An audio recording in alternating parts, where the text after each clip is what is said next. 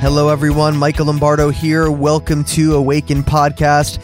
You can find out more about our ministry, Life Poured Out International, by going to www.lifepouredoutintl.org. If you are new to the show, every Monday and Thursday, we are streaming a new episode on the charismapodcastnetwork.com. You could also go to the Charisma Plus app. There's hundreds of free content on there for our podcast. You could also go to Apple Podcasts, Spotify, Google Play, Audible, pretty much anywhere that podcasts are listened to. If you are a faithful listener, thank you so much for your participation. Thank you for sharing. Thank you for subscribing, rating, reviewing. This helps us get this out to more people so they can be blessed and awakened by the gospel of our Lord Jesus Christ. And thank you for spreading the news. I just keep hearing testimony after testimony of what God is doing through the podcast. And so that warms my heart and it means a lot to me truly. So thank you if you are a faithful listener and a part of the Awaken Podcast family. I always love talking to incredible people from around the world that have devoted themselves to the Lord, His ministry, His gospel.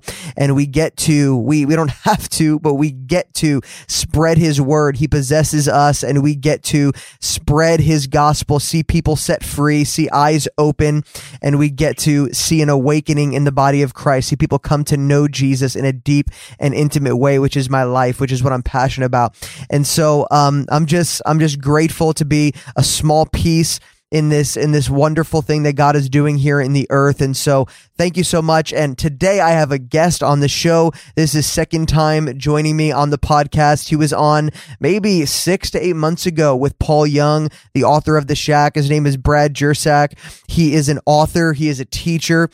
He serves as a reader and monastery preacher at All Saints of North America Orthodox Monastery. He has many books and seminars, and he shares the good news that God is love and perfectly revealed in Jesus Christ, which we'll be speaking about today. We can't share the gospel without talking about Jesus Christ and His love. And so we're going to be diving in today.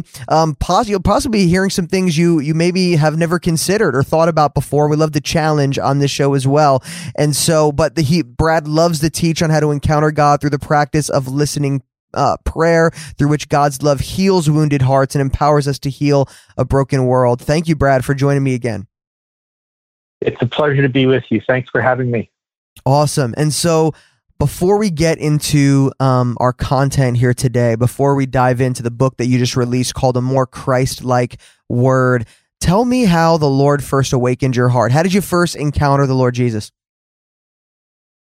Well, I grew up in a conservative Baptist home where my parents taught me that Jesus is alive, that He's real, that when I pray to Him, He hears me from within my heart, and that I can hear from Him as I engage the scriptures. And so I want to say that, I've come a long way since then, but none of that has changed. And so I can say that, as a little boy, when I would close my eyes and I would begin to speak to Him in prayer, the sense I had was this intense nearness, if you were to think about your hand being over your heart or over your face within like a couple of inches, that's how He felt to me, and from the inside out. And so while my theology has developed and as maybe in some ways grown with the Lord, I don't know that I was ever closer to Him than then.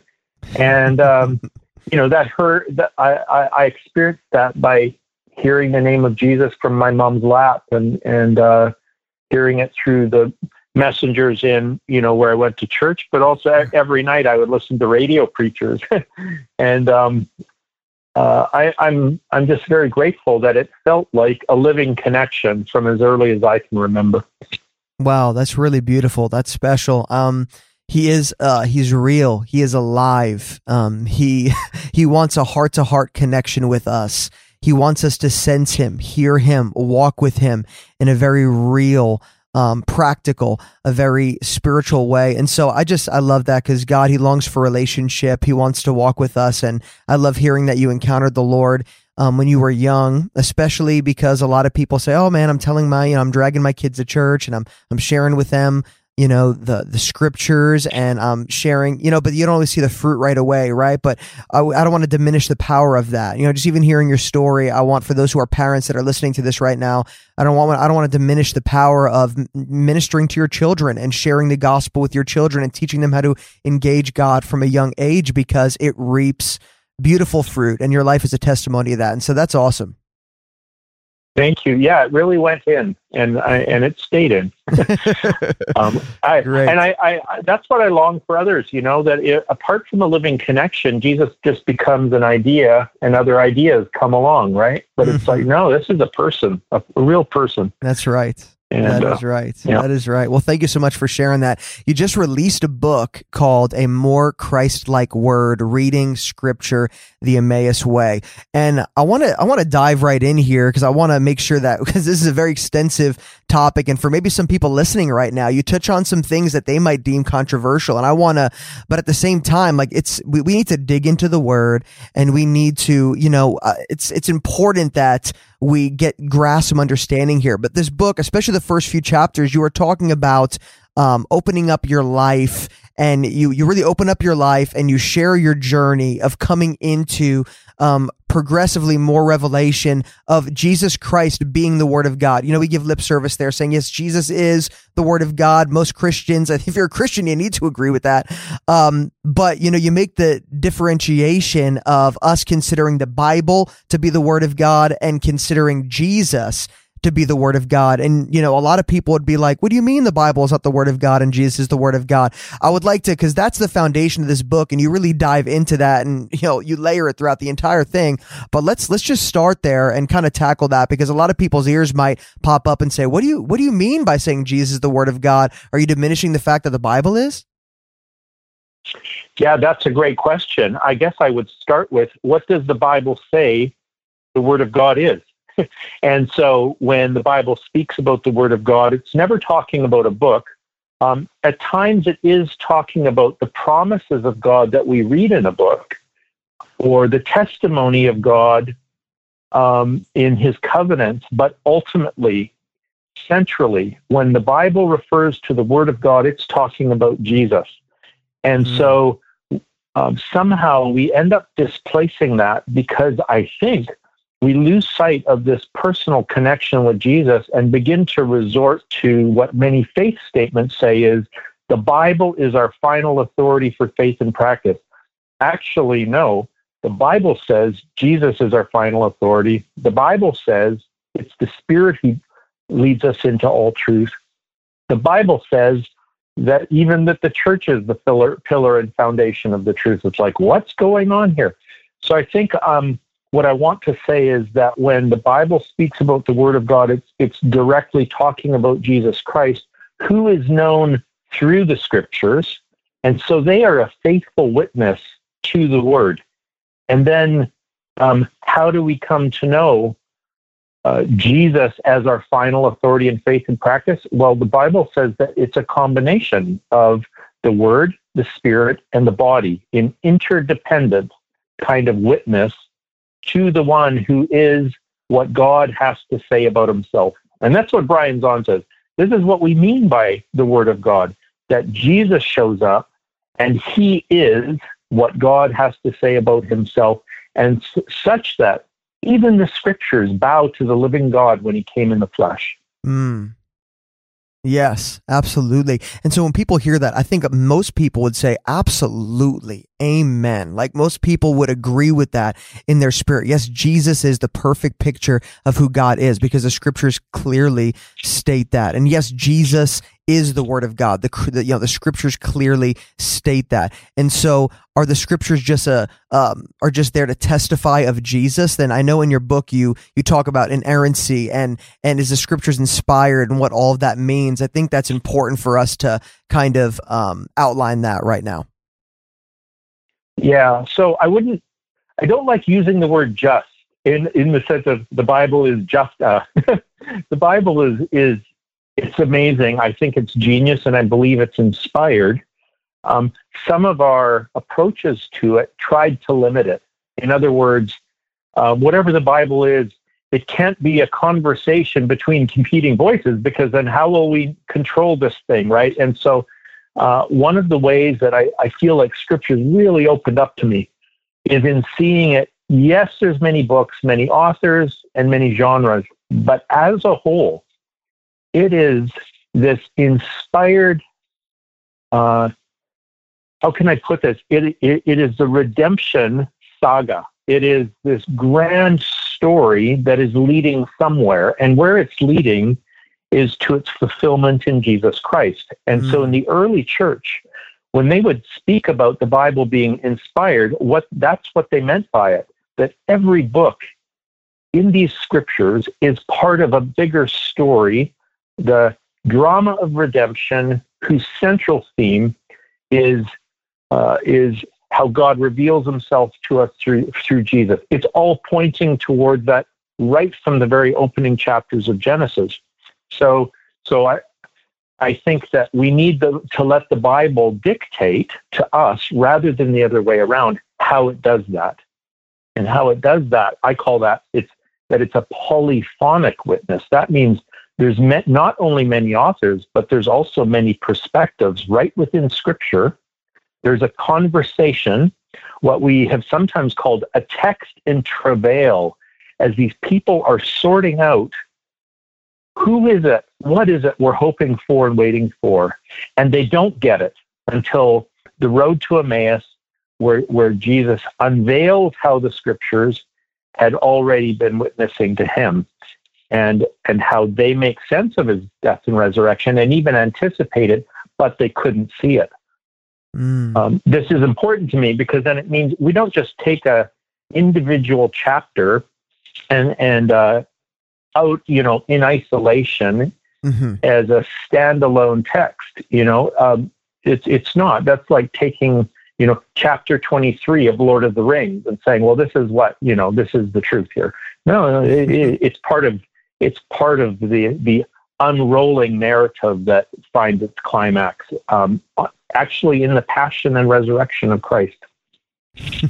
I love digging into the Scriptures from Genesis all the way to Revelation, but especially in the Old Testament, seeing pictures of Jesus, seeing, and I think throughout, Genesis, all the way to Malachi, you see aspects of God's heart being revealed. You see progressive revelation and people tapping in and gaining understanding, but the clearest picture of who God truly is in his son Jesus, in his life, in his ministry, in his teachings, in his death, in his suffering, in his resurrection, and through the apostles. But I just love seeing glimpses and pictures of Jesus all throughout the Old Testament. And of course, there are the challenging passages as well that we run into, that a lot of people have question marks, like, what in the world could this mean? How does this make sense to the Jesus that I know and love? How does this picture of God, or how does this make sense to what Jesus said here in the New Covenant, here in the Gospels? And I know you talk a lot in your book about, how we as believers need to function with the Scriptures and how we should approach it, especially some of the more difficult texts in the Old Testament, in terms of God's nature being revealed in Jesus. And so I'd love to hear more about that. Yeah, so here's the deal. I'm a Christian. There may be other ways to read the Old Testament, but I want to read it as a Christian. And so what Jesus does is, on the road to Emmaus, he tells his disciples, here's how you read this book. You read it. You read Moses, you read the prophets, and you read all the Scriptures as testifying about me. That means I have no business in the Old Testament apart from my rabbi. In fact, no good Jew would enter the Old Testament or their Hebrew Scriptures without the guidance of a rabbi. And our Lord Jesus Christ is that rabbi. So that automatically means I am sitting at his feet when I go to those texts. Mm-hmm. And when I go to those texts, I keep in mind what he said about them. This is about me. Now, so on one layer, it's never going to be perfectly about him, because Hebrews 1 says that it's only in Christ that we get the exact representation of his likeness. Or John 1 the apostle says, no one's seen God at any time, but God, the only Son, who's in the bosom of the Father, he has made him known. So I don't touch the Old Testament apart from both Jesus as our teacher and Jesus as the sort of as the content. And I say imperfect also in this way. The Old Testament scriptures prefigure Christ. And I see at least 3 layers to that. So every time you see the people of God suffering in the Old Testament, let's say Joseph is thrown into the pit by his brothers, that prefigures the much greater suffering of Jesus as he bears the sin and sorrow of the whole world on the cross. So it's like a trailer of the greater thing that's coming. Second, every victory that you see in the whole Old Testament, including really dubious ones like genocides, for example, and this lust to kill everybody, including the infants and all that. Well, those kind of victories are precursors to a much, much greater victory where on the cross and in his resurrection, Christ defeats not only not bad guys by killing them, but he defeats Satan, sin, and death itself, in which no one else has to die for the world to be made right. And then third, every time you see injustice in the Old Testament, and you see it a lot, you see the people of God being critiqued by the prophets, and it's just like, this is so horrendous. This is not a revelation of God. This is a revelation about the human condition and its defiance. Well, that too then becomes a type of the much greater betrayal and the much greater sin of when the state and religion and the crowd gather together to arrest and beat and humiliate and crucify Jesus Christ. So that we see, Herod and Pilate and Judas, they are foreshadowed by these Old Testament injustices. So that means everywhere I look in the Old Testament, I'm seeing either the suffering of Christ, the betrayal of Christ, or the victory of Christ, almost like a model of the huge structure, right? And so St. Melito of Sardis says this, it's like, if you're going to make a big, beautiful statue, you start with a model. If you're going to make a giant skyscraper, the architect's going to bring you a little model. And all of these stories are like that. They're a model of the greater thing, the fuller thing that will be completed in Christ.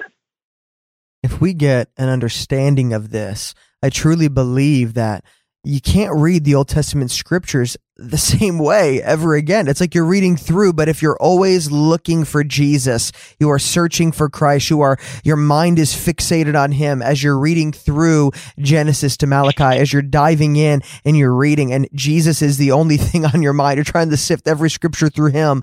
It's just, I think that it would just be a fresh, like just reading the Old Testament would be like, oh my gosh, like, wow, I've never seen these things before. I think it would just revolutionize the way that we see and kind of approach the scriptures in that sense, which would be so eye-opening, and so I highly recommend, I say amen to everything that you shared right there.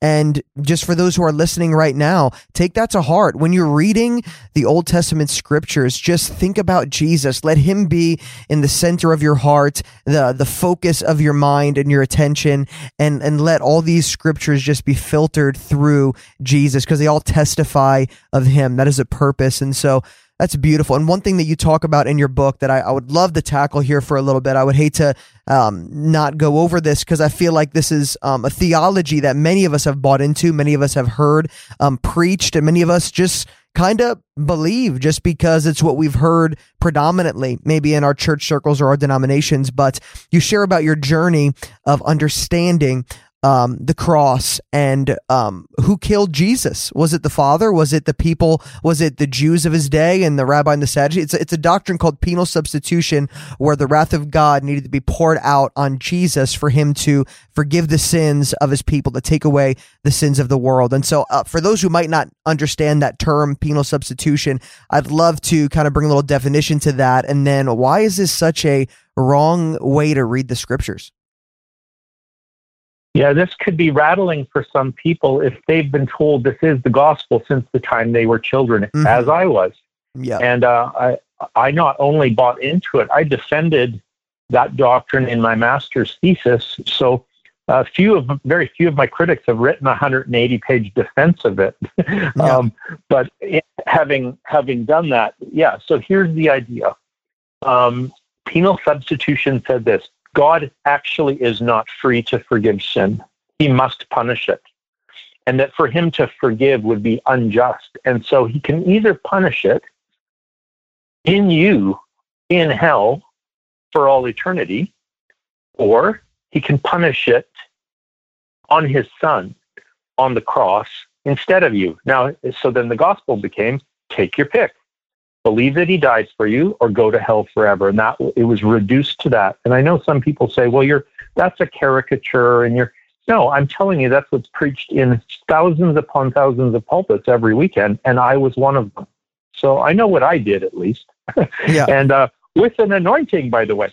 So now this raises some problems then, some very serious heresies that we covered in the 3rd and 4th centuries. Here's one, that it splits the Trinity between the Father and the Son. And suddenly so the Son is being punished by this Father. The Father can't look at the Son. He has to turn from the Son. He has to pour His wrath on the Son. And so you sever the Trinity, and this is called tritheism. Instead of having one God in 3 indivisible persons, you now split it. Second, it ends up splitting Jesus between His humanity and His deity. The one on the cross, we're like, well, God couldn't look on Him because He became sin. Whatever that meant, we're like, oh, so are we really saying Jesus ceased to be God? So God can't look at His Son because He's not God anymore? That's a tremendous problem. And then third, that this idea that God is retributive and He's somehow subject to a justice that is only fulfilled through violence, sacrifice of your own children. Well, that's Molech. That's what Baal wanted, Yeah. So what does Paul actually say? Paul says God was in Christ, reconciling the world to Himself, so there's no split, not counting their sins against them. So it's actually a pardon, not a payment. That this is not about punishment, it's about reconciliation. And so then if it's not about God needing to get His pound of flesh through violence, what is it about? As if, I get that a lot. Well, then what's the cross about? As if it's about nothing then. You know, it's either this violent child sacrifice or it's nothing. No, here's what it's about. That on the cross, we see the nature of God come into clearest focus through Jesus Christ as self-giving, radically forgiving, co-suffering love. So first of all, it's this definitive revelation of God as love, exactly like 1 John tells us in chapter 3 and 4. If you want to know what God is love. If you want to know what that love looks like, it looks like God in His Son from the cross reconciling all men to Himself. But it's also a decisive victory over darkness and dread and death. And so it's not only a revelation, God's actually accomplishing something there. And the biggest thing that the early church says He accomplishes actually is the defeat of death itself, and the forgiveness of sin, and then the removal then of our fear and shame and guilt. And so I just think what a beautiful, very generous view of the cross that this, and I'm just getting all of this from the early church fathers and mothers. I'm really not very creative. I'm a researcher, but my research has caused me to fall more deeply in love with Jesus forever, and I am a theologian of the cross in that sense. Yeah, and so many people, they just say, you know what, I understand the gospel, Jesus died for my sins, and then let's just go on to the deeper things, Once you get captured by what Christ, who He is, what He has truly accomplished in His life, in His suffering, in the crucifixion, in His resurrection, it's like you cannot, nothing else is deeper than that. It's like I can't even change the subject. I truly, I am enraptured forever at this revelation that Jesus is, oh my gosh, just the beauty of the cross. Just there's no separation between us and God. And, there was so much striving in my life before, and I used to just kind of sift through the Gospels when I first got saved. Like, okay, well, I get the end of the story. Jesus died, I'm saved. All this stuff. I wouldn't even read the Gospels, and I would just be like, God, like, how come it's not moving my heart? How come, when I read about what Jesus did, it's just a story I heard my entire life. And I went on this journey of like, God, what did you truly accomplish on the cross? And it didn't just happen overnight. It came through a period of years, but deconstructing penal substitution, getting a revelation of no separation, getting this understanding that I don't need to strive for God to love me. I don't need to strive for God to be happy with me or pleased with me. This understanding of my God-given righteousness, and just this entire revelation of what Jesus accomplished in his finished work just revolutionized my mind and my heart. And it's beautiful. And you even, because you grew up with a relationship with the Lord, and you had certain belief systems. Like you said, at one point you believed and preached penal substitution. And then over time, you began to deconstruct that and dig into the early church fathers and really study and pray and ask the Lord. And you even called it, it's a journey of what many would call, deconstruction. And you say that Brian Zahn had him on the show previously. You mentioned him earlier, how he calls it something else. He doesn't call it deconstruction. He calls it art restoration. And I love that. And I would love you to explain that a little bit. But I also feel like connected to that, a lot of people feel like it's wrong to question traditions. It's wrong to, be like, well, what do you mean? Well, I was taught this way. Majority of the church that I know in my denomination believes this. Like, like a lot of people feel like it's wrong to question traditional belief systems, but I don't know, like God's given us his spirit to search out truth. So I'd love to hear about that. Yeah, I have two, I think, important thoughts about that. One is that I am by nature deeply conservative. And so this is not about me going off the end of a limb here into some kind of, I want to say like floppy liberalism or something like that. That's not who I am. So for me, my conservative side, the side of me that wants to say, what needs to be conserved? Well, when I started looking at the theology and the history of the theology of the cross, for example, and our understandings of salvation, I discovered, well, penal substitution is actually only 500 years old. That's not old enough for me. That doesn't deserve to be called a tradition. The tradition is the faith once delivered by Jesus through his apostles to the early church fathers and mothers, who gathered the scriptures and then interpreted them in a very different way. So you can have an old tradition, but I want an ancient tradition. And so I guess that's the two things. One is I'm even questioning whether penal substitution is worthy of the name tradition, since it's so recent in its emergence. And then second, that for those with a conservative impulse like me, instead of going off the end of the limb, you climb down the trunk of the tree to the very roots.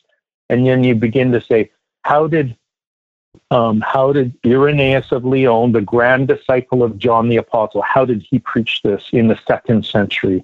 How did Origen preach it in the 3rd century? How did Gregory and Basil and Macrina and Antony and Athanasius preach it in the 4th century? That's who has my attention, because they're actually the people who gave us the doctrine of the Trinity, the doctrine of the deity of Christ, but even the New Testament itself.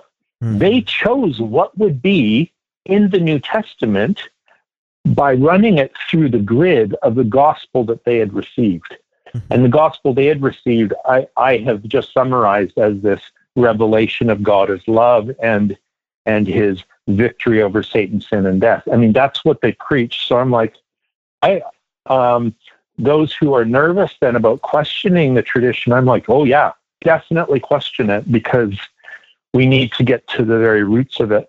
And I would say the Bible itself both invites, models, and maybe demands that we bring our questions. So you look at who were the people who were most intimate with God in the Old Testament?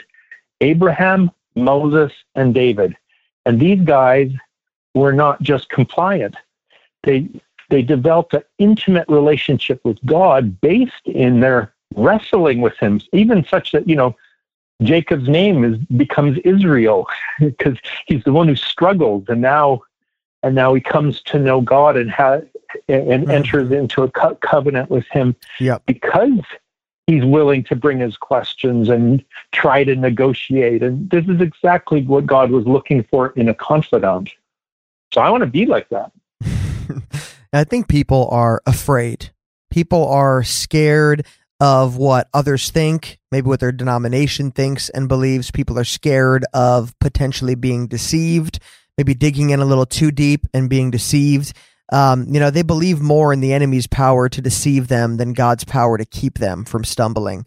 It's unfortunate, so many people, they take what their pastor has to say and their denomination has to say, and they just run with it. And I get it, because we're not all meant to be theologians and pastors and teachers, and whatever we grew up in, that's what we believe, and we read the Bible from that lens, instead of digging into church history and digging into the early church fathers and mothers and reading what they had to say, and then viewing and kind of wrestling with it and taking that time. So many people don't have that time, and so many people are doing different things that God's called them to do. And that's why it's important to release materials like this. God's anointed, me and you and so many other people to release content like this so that the body of Christ can be awakened and see the truth. But, one thing that a lot of people who, just everyday Bible believing, godly believers, they hear stories of people that, start asking questions, and then all of a sudden they're not in the faith anymore. And so I think that's also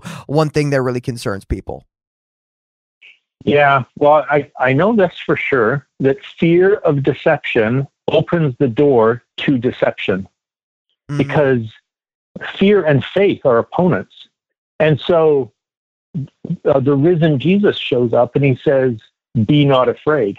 And then we get to 1 John 4, and John, the beloved, says, perfect love drives out fear, because fear has to do with punishment. And if you're still afraid, you've not been perfected in love.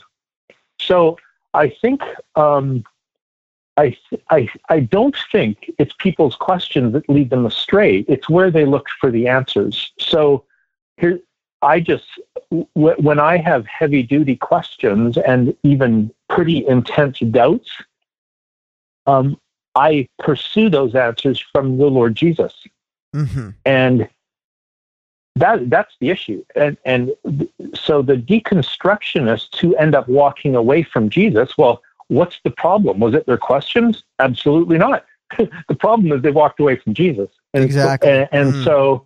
So I just look at David's Psalms, especially his Psalms of Lament. And I don't know anybody today who asks more intense questions than him, but he never walks away. And I think that's the trick, right? It's like, I guess you could walk away. How's that working for you?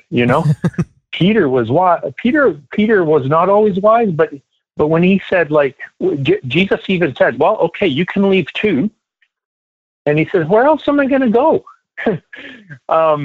So these days, I think what's going on is, a lot of people are they're looking for alternatives to Jesus, and it just really ends up leading generally to nihilism or something like that. It's like, okay, well, go bottom out on that, I guess. But as definitely. For me and my house, we've decided by experience that there's no plan B.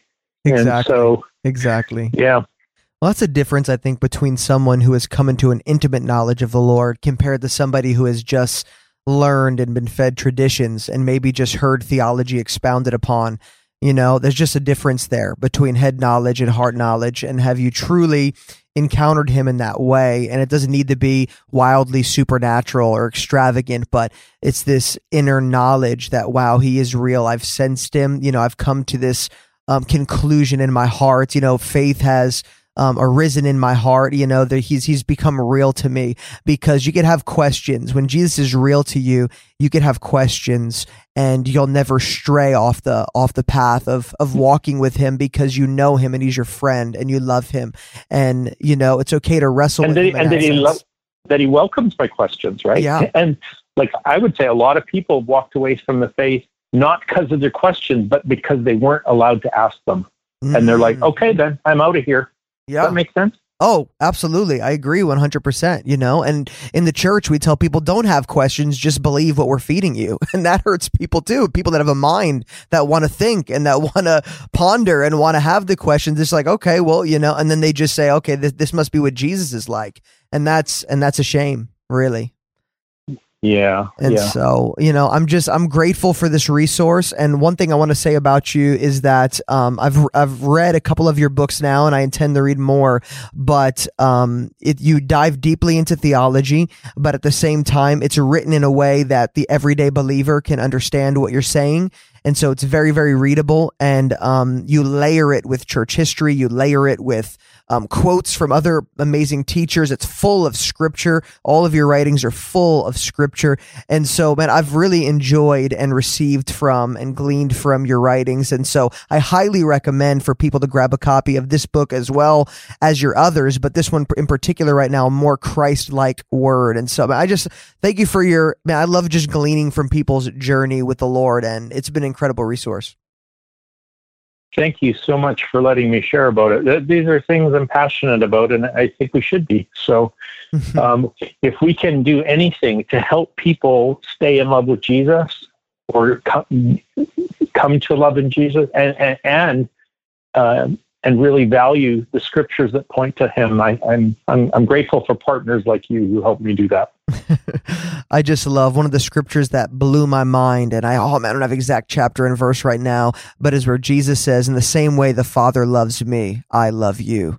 Like, imagine how much does the Father love his son Jesus, and we are loved with the same intensity as that. And so, man, I just love talking to people that their life is all about Jesus. They're not getting caught up in the minors, but it's all about the Lord, and they're just transfixed, just fixated, on Christ, who he is, what he's accomplished.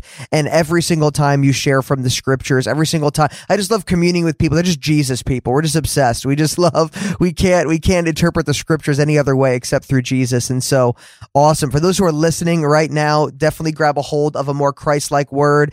And Brad, thank you so much for coming with me and sharing with me today. Appreciate your time. Thank you.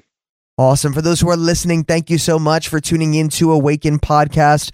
Make sure to subscribe, rate, and review this podcast so we can get it out to more people so that they can encounter the true gospel and they can be awakened to the gospel of our Lord Jesus Christ. Bless you guys. Thank you so much. And I'll talk to you next time on Awaken Podcast. Hello, everybody. Mike Lombardo here. Let me tell you about this amazing online store, The Hope-Filled Journey.